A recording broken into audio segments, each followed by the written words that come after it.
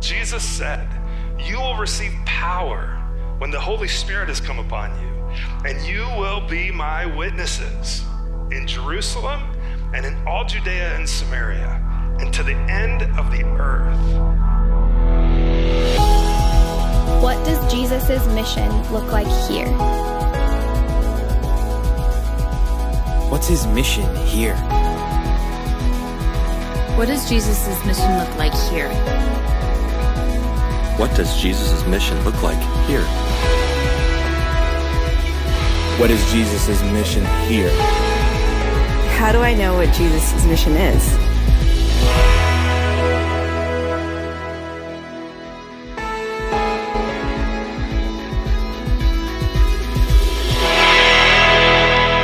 Well, good morning. Good to see you this morning. My name is Josh, and one of the pastors here. Welcome to all of you if you're joining us online. Glad you're with us today too. But to all of you who are here in person, way to go braving the cold. That first winter day, stepping out. Yeah, give yourselves a round of applause, Ash. Yeah. It's a tough day, especially if you got kids getting out. And I know a lot of you brought kids today. They're back packing shoe boxes. Let me pray, and then we're going to be in Acts chapter 4, and we're going to dive in. Let's pray. Father, thank you for Jesus. Thanks that we get to celebrate your coming, Lord, here at Christmas coming up, and then also celebrate the fact that you're coming again. Thanks that we get to be thankful this week for all the good things you've given us. And thanks we get to hear from your word today. Holy Spirit, I pray you would help me today. You'd speak to and through me, even as I teach and preach your word. Might my words be your own, and might we leave changed. Encourage our hearts today as we see the way you worked in Peter and John, knowing you're the same Spirit who works in the same way in us. Help us today, I pray, in Jesus' name. Amen. Well, if you got your Bible, you can turn to the book of Acts, and maybe you've been with us this whole time, but maybe you haven't. We're studying the book of Acts, and we're in our 10th week already. And so let me give you just a flyby overview of where we've been so far. In Acts, the book of Acts is really about the continuing of what Jesus began to do and preach in the Gospels, in Matthew, Mark, Luke, and John. And so in the very beginning of Acts, we see Jesus ascends to be with the Father until he will come again one day. But he ascends to be with the Father, but he tells the disciples before he goes, hey, don't go anywhere. Hang out here and wait for the Holy Spirit to come upon you. And when he does, he will come upon you in power. And you'll be my witnesses in Jerusalem right here and in Judea and Samaria and to the very ends of the earth. And then that's exactly what happens throughout the rest of the book of Acts. You get to chapter 2, the Holy Spirit comes. And at Pentecost, he fills the believers, about 120 of them, and they begin proclaiming the gospel. And by the end of the day, that small church of 120 grew into a mega church that afternoon with over 3,000 people trusting Christ that day. And then throughout the rest of chapter 2, we just read about how that church went about life, describing what life was like for them in those early days. And in chapter 3, which really is kind of where we pick it up today, it's in the same story, the same event. Peter and John are walking into the temple at a time to pray. The Jews prayed at 3 different times at the temple, at 9 and at 12 and at 3 o'clock. And it was the afternoon, the 9th hour, 3 o'clock hour of prayer. They're walking into the temple. And as they walk through one of the gates, they pass this man who's down on the ground. He's lame, he's been crippled. Our passage today tells us he had been unable to walk, had been lame from birth, and he was over 40 years old. But every day they brought him here and he would beg for alms and money and help. And so they're passing him, walking in, and Peter and John say, hey, look at us. And the guy looks up. And he looks up at them, and Peter says, hey, I don't have any gold, I don't have any silver to give you, but what I've got, you can have. In the name of Jesus Christ of Nazareth, rise up and walk. And then Peter reaches down, grabs his hand, yanks him up. The guy hops up and leaping with joy, he was healed. He felt his legs grow strong. It's incredible. Well, then they go in to pray, they come back, and this guy is just stuck to Peter and John like glue, this man. And he follows them very closely, and he's praising God and the people, and they end up on this one place on the Temple Mount. I'll show it to you here again in a second, called Solomon's Portico or Solomon's Porch. And that's where often the believers would gather to hear teaching and to worship. And Peter begins, teaching because he notices that it's not just the Christians here. Other people who knew that this guy was lame from birth started following and going, hey, that's the guy who was the cripple. He's walking. What's going on? And so Peter just gets up and he's like, hey, don't look at me. Like, I didn't do this. God did this. Jesus did this. You want to know how this guy's healed? It's by faith in the name of Jesus. And he gives all glory to Christ. Well, as he's preaching and teaching is really where we pick it up this morning in Acts chapter 4. So if you got your Bible, look at Acts 4, and we read this, that as they were speaking to the people, meaning Peter and John, the priests and the captain of the temple and the Sadducees all came upon them. The leaders of the temple showed up at Peter's sermon. And notice how they showed up. They didn't show up just kind of going, oh, this is good. No, they were greatly annoyed. And I think that's a kind way of saying they were pretty ticked off at what was going on. They were greatly annoyed because, Peter and John, they were teaching the people and proclaiming in Jesus the resurrection from the dead. Now, I'll show you this setting here one more time that I mentioned, but here's the model, to scale model of the temple. This is the actual temple, and then the temple courts, and this whole entire area is considered kind of the temple mount. And this little gate right here going into one of the courts is likely the beautiful gate where that man was laying that Peter and John passed and healed him. They go in to pray, they come back out, he's following them. And you notice these columns all the way around? They actually go in this wall behind here too. Well, on this side, on this eastern wall, I'll show you another picture, zoom out a little bit. On this wall right here, likely probably down in this area, but somewhere along there was the part of it that was called Solomon's Porch. And that's where they were gathered. So you can imagine this whole crowd follows them somewhere along here and follows them over, and then now the religious leaders show up too. And it says they were greatly annoyed, and they came upon them to confront them and to deal with them. Do you ever feel like you're just going about your business, following Jesus, doing what he'd call you to do, but for whatever reason there's some opposition to it? You need to know if you choose to follow Jesus, and we see it here this morning with Peter and John, if you choose to follow Jesus, you can expect some opposition. You can expect it. Paul writes to Timothy and he says, those who desire to live a godly life will be persecuted. It's a given. It's an inevitable element of genuine Christian faith. That's why Jesus said, take up your cross and follow me. Listen, if you trust Jesus, you become a Christian, and many of you in this room, you can attest to this. You trust Christ, life gets better, but it doesn't get easier. If anything, it oftentimes can become harder, but it's better. There's joy in it, and that's what's happening here with Peter and John. They were speaking to the people, and the priests and the captain of the temple and the Sadducees, they came upon him. Well, who are these people? Why does that matter? Well, the priests were just the ones who orchestrated things in the temple. They led worship. They cared for what was going on, managed things. But then there's this guy, the captain of the temple. I don't think he had a big C on his chest, but he was just the captain of the temple. He was kind of the main security guy at the temple. The captain, he presided over a group called the Temple Guard. In our church, this would be James leading our security team to a degree, right? But here's what they did. They would police the Temple Mount. They would manage the gates. They would keep watch over what was going on from watch posts. They would guard the temple treasuries. And this guy, it was a major role.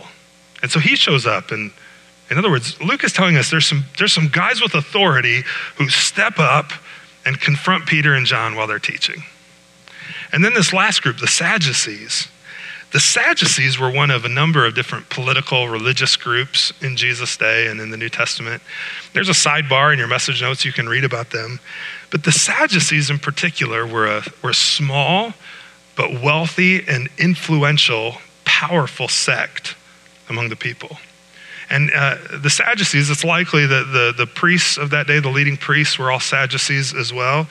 And one thing that's unique about them is that they only believed that the Pentateuch, which means the first 5 books, sometimes called the Torah, you may have heard that word, of the Bible, Genesis through Deuteronomy, that's all that was really God's word. That the rest of the Old Testament and that none of that was God's word. And when they read that part, because they never saw evidence of resurrection there, they didn't believe in a resurrection from the dead. That was a notable thing. They're famous for not believing in the resurrection. So they come up and they hear Peter and John talking about Jesus, and notice what he's preaching about. He was teaching the people and proclaiming in Jesus what? The resurrection from the dead. So they come up, think about this, they were annoyed in a couple ways. One, they're the leaders. They're the ones who are supposed to be in charge here, not, what are Peter and John doing drawing a crowd? We got to go see what's going on here and take care of it. And then they start listening to what they're teaching. Resurrection, we don't buy that. That's not true. And so they were annoyed on a couple levels. By the way, if you ever want to remember what the Sadducees are famous for, when I'm teaching at Grace, or if I teach this for our students in Bible instruction class, the Sadducees are also very sad, you see, because they have no hope in the resurrection.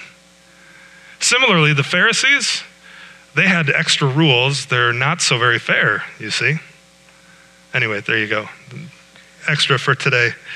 But they were offended by the gospel, or by them teaching the gospel, and also specifically about Jesus' resurrection and that there's resurrection in Christ. So what did they do? Well, they arrested them and they put them in custody until the next day because it was already evening. If you remember when all this started, it was about 3 p.m. They went in to pray, they come back, Peter starts preaching, and now these guys show up. I mean, it was evening, and 6 o'clock was sundown, a little after that, and hey, we got to wrap this up. We're just going to hold these guys till tomorrow, and then we'll deal with it. Now, you might be thinking, okay, how in the world, I thought maybe Rome was in charge of Jerusalem at this time. What about the Romans? Well, they were, but they gave the Jewish leaders, like the temple guard and the priests, authority over the temple grounds and the Jewish people. And so while they didn't have all authority, they had quite a bit where they could certainly take care of what was happening on the grounds there. But do you see this building on the side of the Temple Mount? This is called the Antonia Fortress, named after Mark Antony. And it had one tower that was taller than the others that looked over into the temple grounds so they could keep an eye on whatever all these crazy Jewish people were doing. That was kind of what they did. They kept peace that way, but they gave them a lot of freedom. So they arrested them and they put them in custody until the next day because it was already evening. But it was kind of too late because many of them who had heard the word believed, and the number of men came to about 5,000. This church is growing fast, isn't it? It goes from 120 to about 3,000 in an afternoon. And now, a few days, couple weeks, we don't know exactly later, it's like so big, like we can't count them all. Let's just count the men. There's 5,000. The church is growing like crazy, isn't it? Well, now things start to get dicey because opposition shows up in their obedience. But it really shouldn't have caught them off guard, because here's what Jesus said. If the world hates you, you should know it hated me before it hated you. That's a good word for us, isn't it?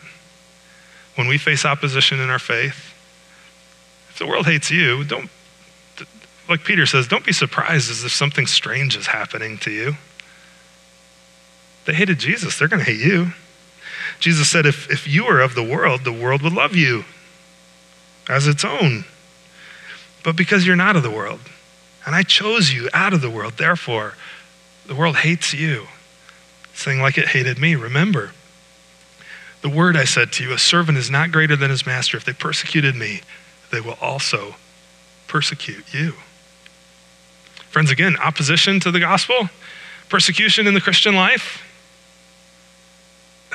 it's a given. It's a given in Scripture. If you follow Jesus, life will probably get harder. Well, the next day then, after they kept him overnight, by the way, when they detained them and held them, it wasn't so much like like they were in Leavenworth prison or something like that. It was more like they were in the jail at Mayberry. They were just held overnight, and now they're brought before the council here, in this case at least, to be tried. The next day, the rulers and elders and scribes, they gathered together in Jerusalem.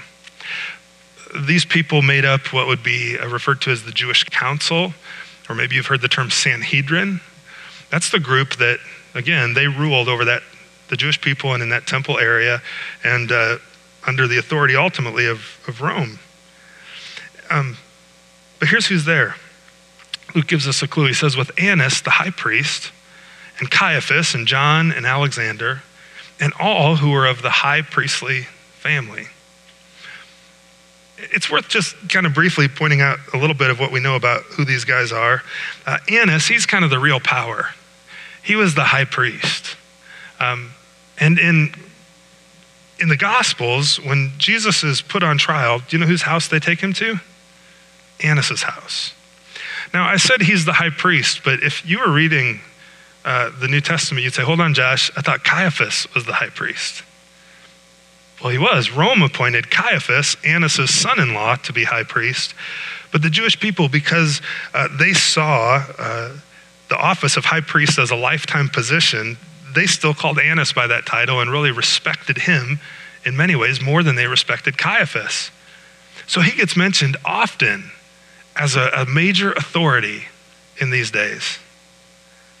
He was there at Jesus' trial, both of them were. John and Alexander, we don't have any idea who those guys are. But Luke just simply, he said he used sources. He wanted to create a good account of what happened. And so this is just evidence he did exactly that and used his sources. Now, some people think Annas had another son, Jonathan, who became high priest after Caiaphas. Some people think, well, maybe that's who that is, but we really don't know, other than we can take confidence here. Luke is telling us what happened. He really researched it well. He's given us details. Anyway, they were all there, this whole council, and they set Peter and John in their midst. So you might think of them kind of in a semicircle with Peter and John here in the middle, about to get grilled. And they ask him, hey, so we got to know, by what power or in what name did you heal this man? We learn later the guy who had been healed was actually standing there with them. We'll see that here in a second.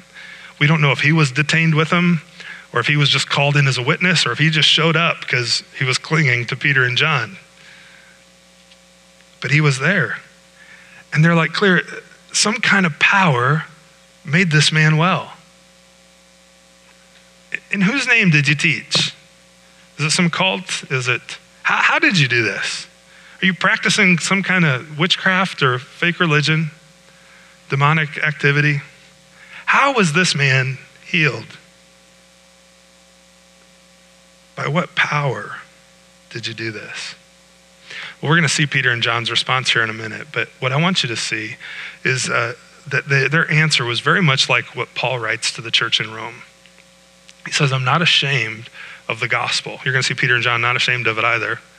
Why? Because it's the power of God unto salvation. The gospel is what changes people.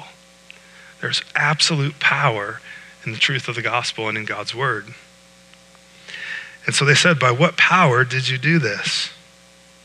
I wonder, what would you say? You're out this week and somebody comes and maybe a boss or a leader on your line at work or somebody else, a teacher, I don't know, and they grab you and like, hey, come with me, please. And they quiz you about something. You know, what were you talking about there? And you know they're not happy about whatever it was, especially if it had to do with Christ. And what would you do in that moment? How would you respond? What would your answer be? Do you ever face questions like that sometimes? What do you do? Here's what I can encourage you with. God will give you what you need in that moment. And he does it here with Peter and John. He'll do it for you as well. In fact, Jesus, I would imagine that in that moment, very potentially, or at least overnight, maybe while they're in prison or being held, that they remembered some of Jesus's words to them. Jesus said, when they bring you before the synagogues and the rulers and the authorities, that's about to happen in a moment. Don't be anxious about how you should defend yourself. Don't be anxious about what you should say. Now, do you ever feel that way and you ever read that and you're like, what are you talking about, Jesus? That's super anxiety inducing. What do you mean just don't be anxious? I don't have a switch where I can just flip it off. I can't do that. He says, no, just don't. Why? Because the Holy Spirit will teach you in that very hour, in that very moment, what you're to say. He'll help you. It'll be by the Spirit that you'll know what to say because he's the helper. The Spirit is the helper. You notice like at the beginning, a lot of times when I preach, often I did it today too, I'll pray and ask the Spirit to help me, to let my words be yours. Teach me even as I teach. Why? In many ways, I'm praying that promise. God promises to give us what we need when we need it. So it's by the Spirit. Let's look at what happens here. They ask him, by what power did you do this? And then Peter, notice, he's filled with the Holy Spirit. Do you want a good thing to do through the book of Acts as we're studying this? We're going to be in here for a while. Go through, and every time you see somebody mention being filled with the Spirit or by the Spirit or the power of the Spirit, pick out a color and highlight it in that color all the way through. And if you're like, I don't like writing in my Bible, don't worry, God doesn't care. You can write in it. Just don't change the words. And then that's what Jesus said. But if you want, out in the resource center, there's these journals. There's just some plain black ones and some frilly ones I mentioned. It just has the text of Scripture and then just a blank page on the opposite side. It's all the book of Acts. That's all that it says. And you could maybe take notes on a Sunday morning as you're going or as you're studying. Mark this up then, if you don't want to mark that.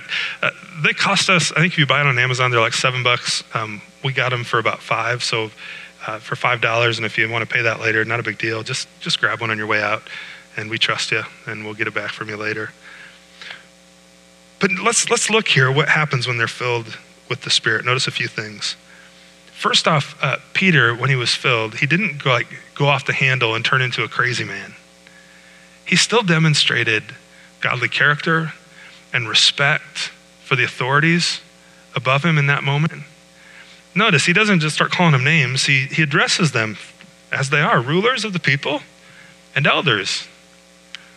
He does it with grace and with truth. And if you find yourself in that spot, that's what God's word says, to speak the truth with grace and in love. And let's keep reading here.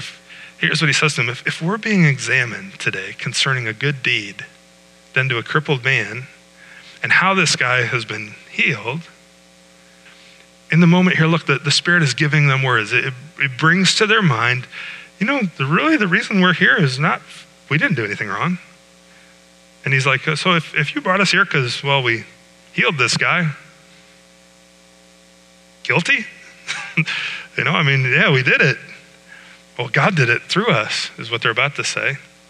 That's how he was healed. They called to attention then God's work. Again, the Spirit worked in that. This guy was standing next to them. They called to attention that he was totally healed. He says, if that's what you're accusing us of, and you want to know how he was healed, let's just let it be known to all of you and to all the people of Israel, all the people that were out there listening to me preach yesterday, that by the name of Jesus Christ of Nazareth, by the way, whom you crucified. When Peter was preaching this in Acts 3, when we read it last Sunday, I mentioned, Peter started speaking to the Jewish people and saying, you guys crucified him. You betrayed him. You were in the crowd shouting, crucify. You took Barabbas, a murderer, instead of Jesus, the Savior and author of life. And you had him murdered. Well, it's one thing to say it to that crew. Now where is Peter? He's standing before the council who tried Jesus and actually sent him to Pilate to be crucified. These are the guys who actually made that decision. Annas had him in his home. The Holy Spirit gave him boldness.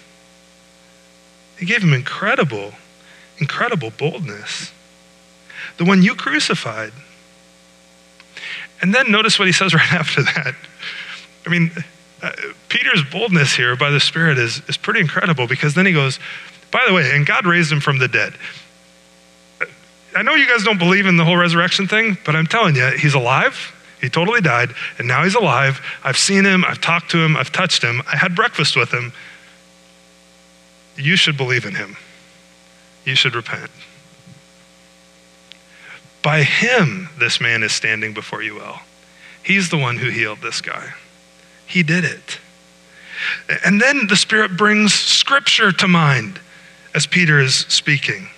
He starts quoting from Psalm 118. He says, this Jesus, he's the stone that was rejected by you. That's Psalm 118:22.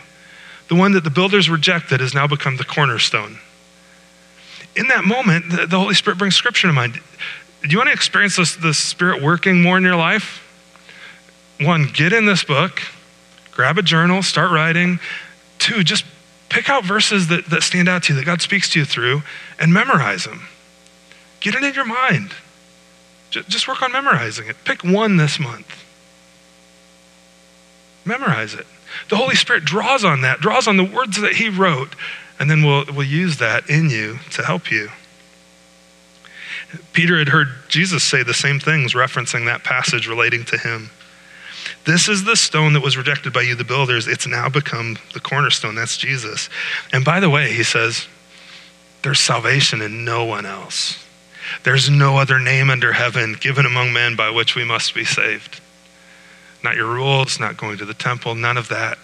The only way to be made right with God is by faith in the name of Jesus Christ. That's the way you can be healed. Now, one thing that's curious here too, God gave Peter words. He gave him conviction. He gave him clarity of thought. And even in this moment, when Peter says, you've been saved. Let me go back to verse 9. He talked about the man who is standing there. He goes, you guys are wondering how this guy has been healed. If I could give you a lens and you could see through the English back to the original language in Greek that Peter would have spoke and that Luke wrote, that word is sozo. How has this man been sozoed? It's not exactly right, but you get the idea. Well, then that word means to heal. Well, then later in our English Bible, we read there's salvation, that you must be saved. It's that same word that's also translated as salvation. See, you wondered how this man was sozoed? It was by Jesus. And by the way, in the same way, you can be sozoed, can be saved and healed. And God gives him clarity, words, conviction, and peace in that moment. Some of you've experienced this. Like you've been under the gun, you've been in the moment, and you come out on the other side. Maybe you even head into it like, I don't know what I'm going to say. I don't know what to do. And you come out on the other end and you're like, I don't know what I said, but it was good and God gave it to me in that moment. That's the Holy Spirit keeping his promise. He does that. He does that for you and me, just like he did for Peter and John. It's the same Spirit. And look what happens then. When they saw the boldness of Peter and John, and they perceived that they were uneducated, because all these guys at the council, they had more degrees than Fahrenheit. Like they're crazy smart. They had studied and studied and studied, right? But Peter and John, what did Peter do for a living? He caught fish. He was a fisherman. He spent time on a boat. He probably smelled most of the time. And he was a little bit obnoxious in how he talked. Think a construction worker from New Jersey with a thick accent. That's Peter. Rough guy. And yet here he is. The Holy Spirit empowers him to speak truth. And they perceived he was uneducated. These were common men. They were astonished. They recognized, I love this line, they recognized they had been with Jesus. If you want one to highlight in your Bible, that's a good one. They recognized they had been with Jesus. I wonder, do people recognize you've been with Jesus if you follow him?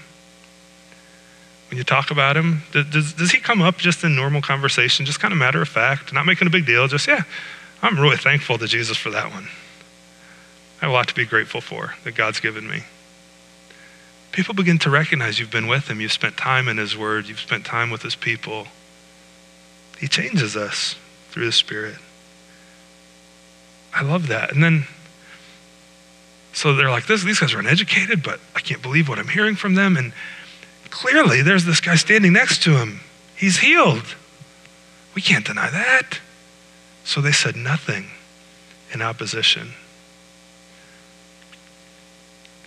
And Jesus kept his promise, didn't he? He said, when they bring you before the rulers of the synagogue and all the authorities, don't fret about what you're going to say. Don't dream it up and think it through 100 times before you get there.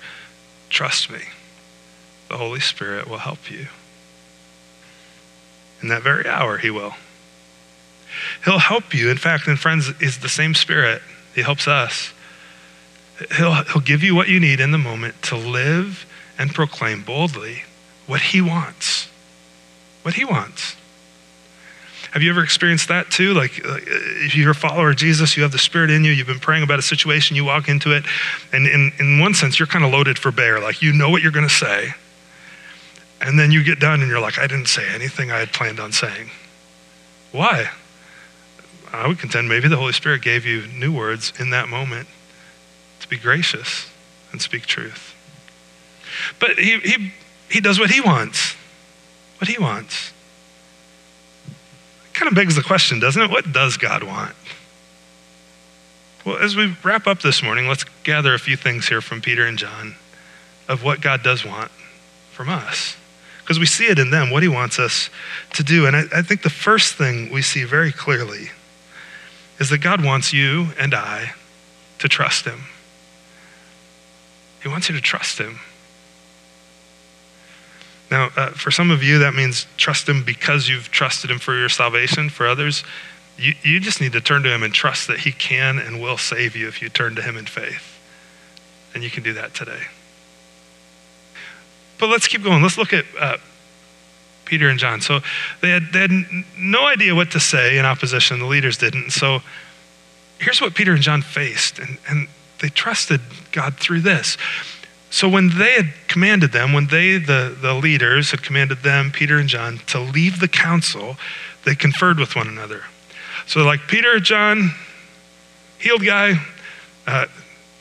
we need you to leave for a little bit. We need to talk. And they kick him out.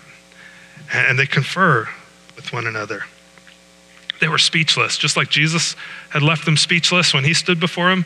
Now Peter and John left them speechless. And so like, hey, why don't you leave so we can talk? And then they said to each other, what do we do with these guys? I mean, it's clear a notable sign has been performed through them.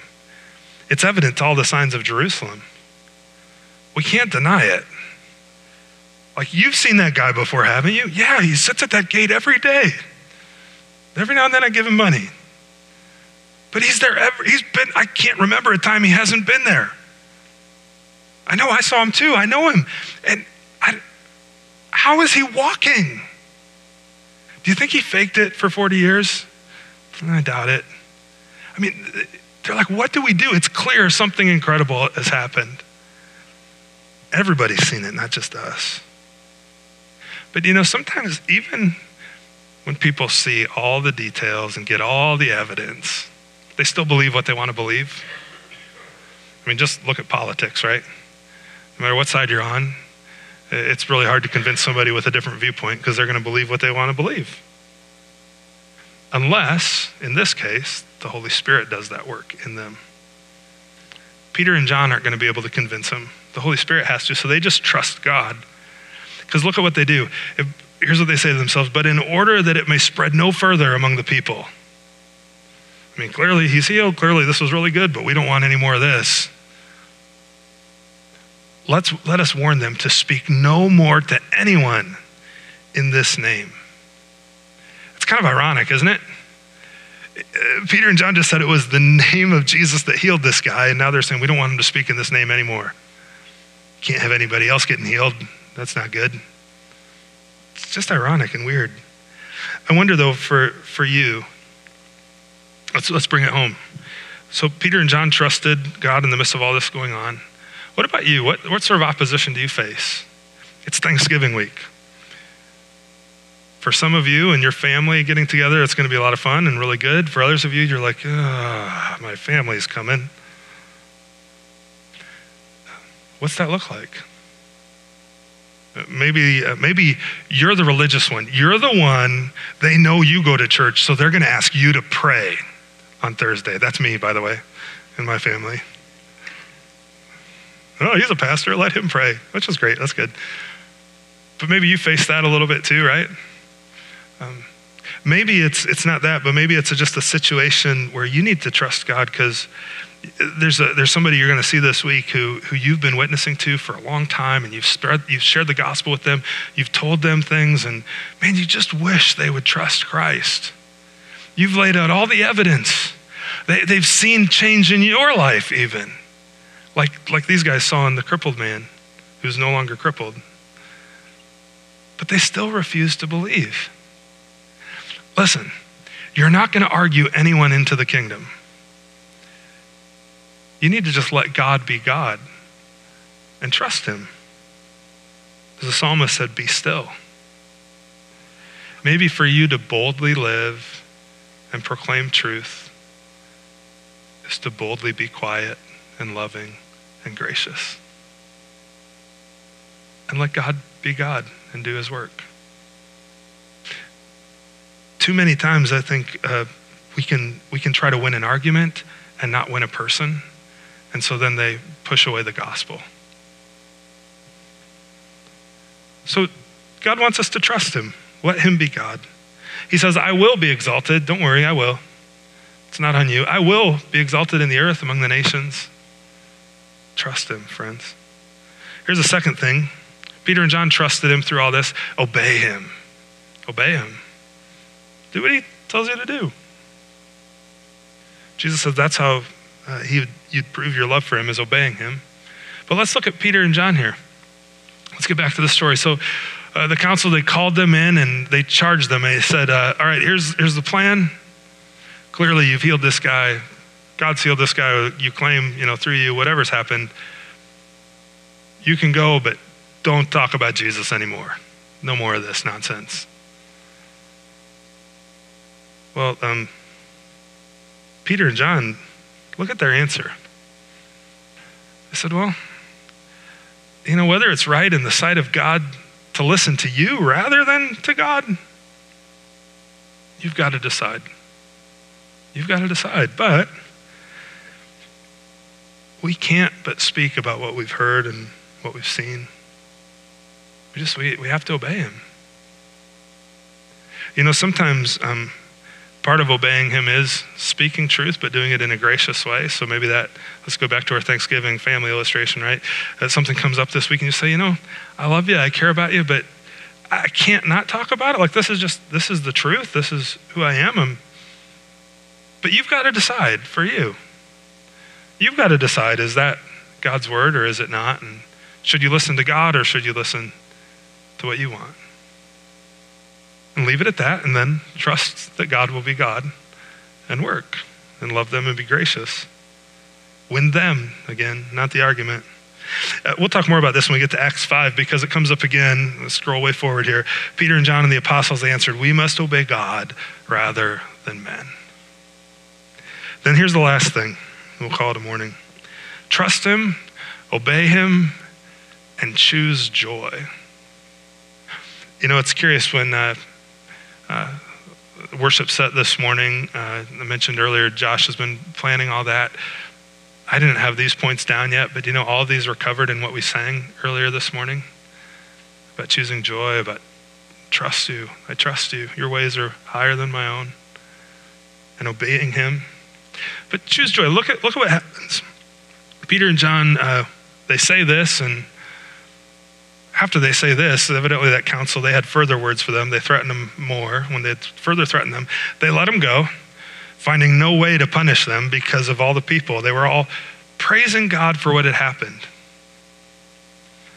For the man whom this sign of healing was performed was more than 40 years old. Let's go back to verse 21 here.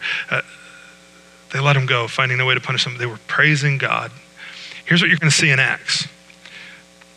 God's people get into some trouble with authorities for preaching the gospel. In some cases, they get physically beaten and suffer. And you know what their response is? I tell you what it's not. It's not, oh, my life is so hard. Let me just complain here for a minute, okay? I want to tell you just how rough this week has been. I want to tell you how hard. They don't do that. They don't mope. They praise God and rejoice. They choose joy. You know, you can choose joy. I can choose joy even in the hardest days, in the toughest situations. In fact, God wants me to be joyful, not to mope, not to be woe is me, but to have life and have it abundantly. As we wrap up here, let me share with you what might be the most annoying verse in the entire Bible if you're a Christian. You ready for it? It's Philippians chapter 4, verse 4. Rejoice in the Lord always. That's what Paul writes to the church in Philippi. And if you're like me, you go, hold on, Paul. Always except like when life is like it is right now, right?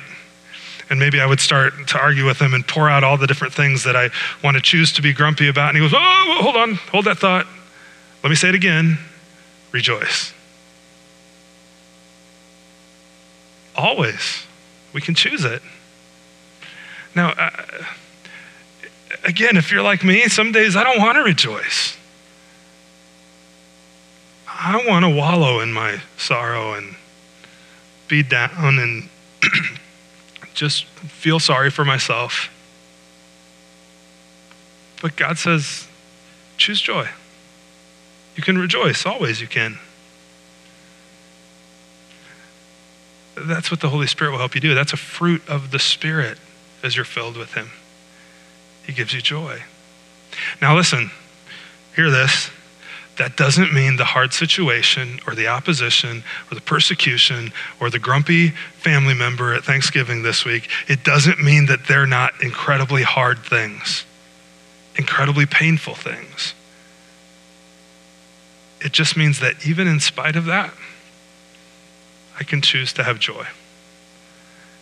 And I can let the Holy Spirit help me to trust God, to obey him, and to be joyful in any circumstance. Let me pray. We're going to close, sing about how good God is, and call it a morning.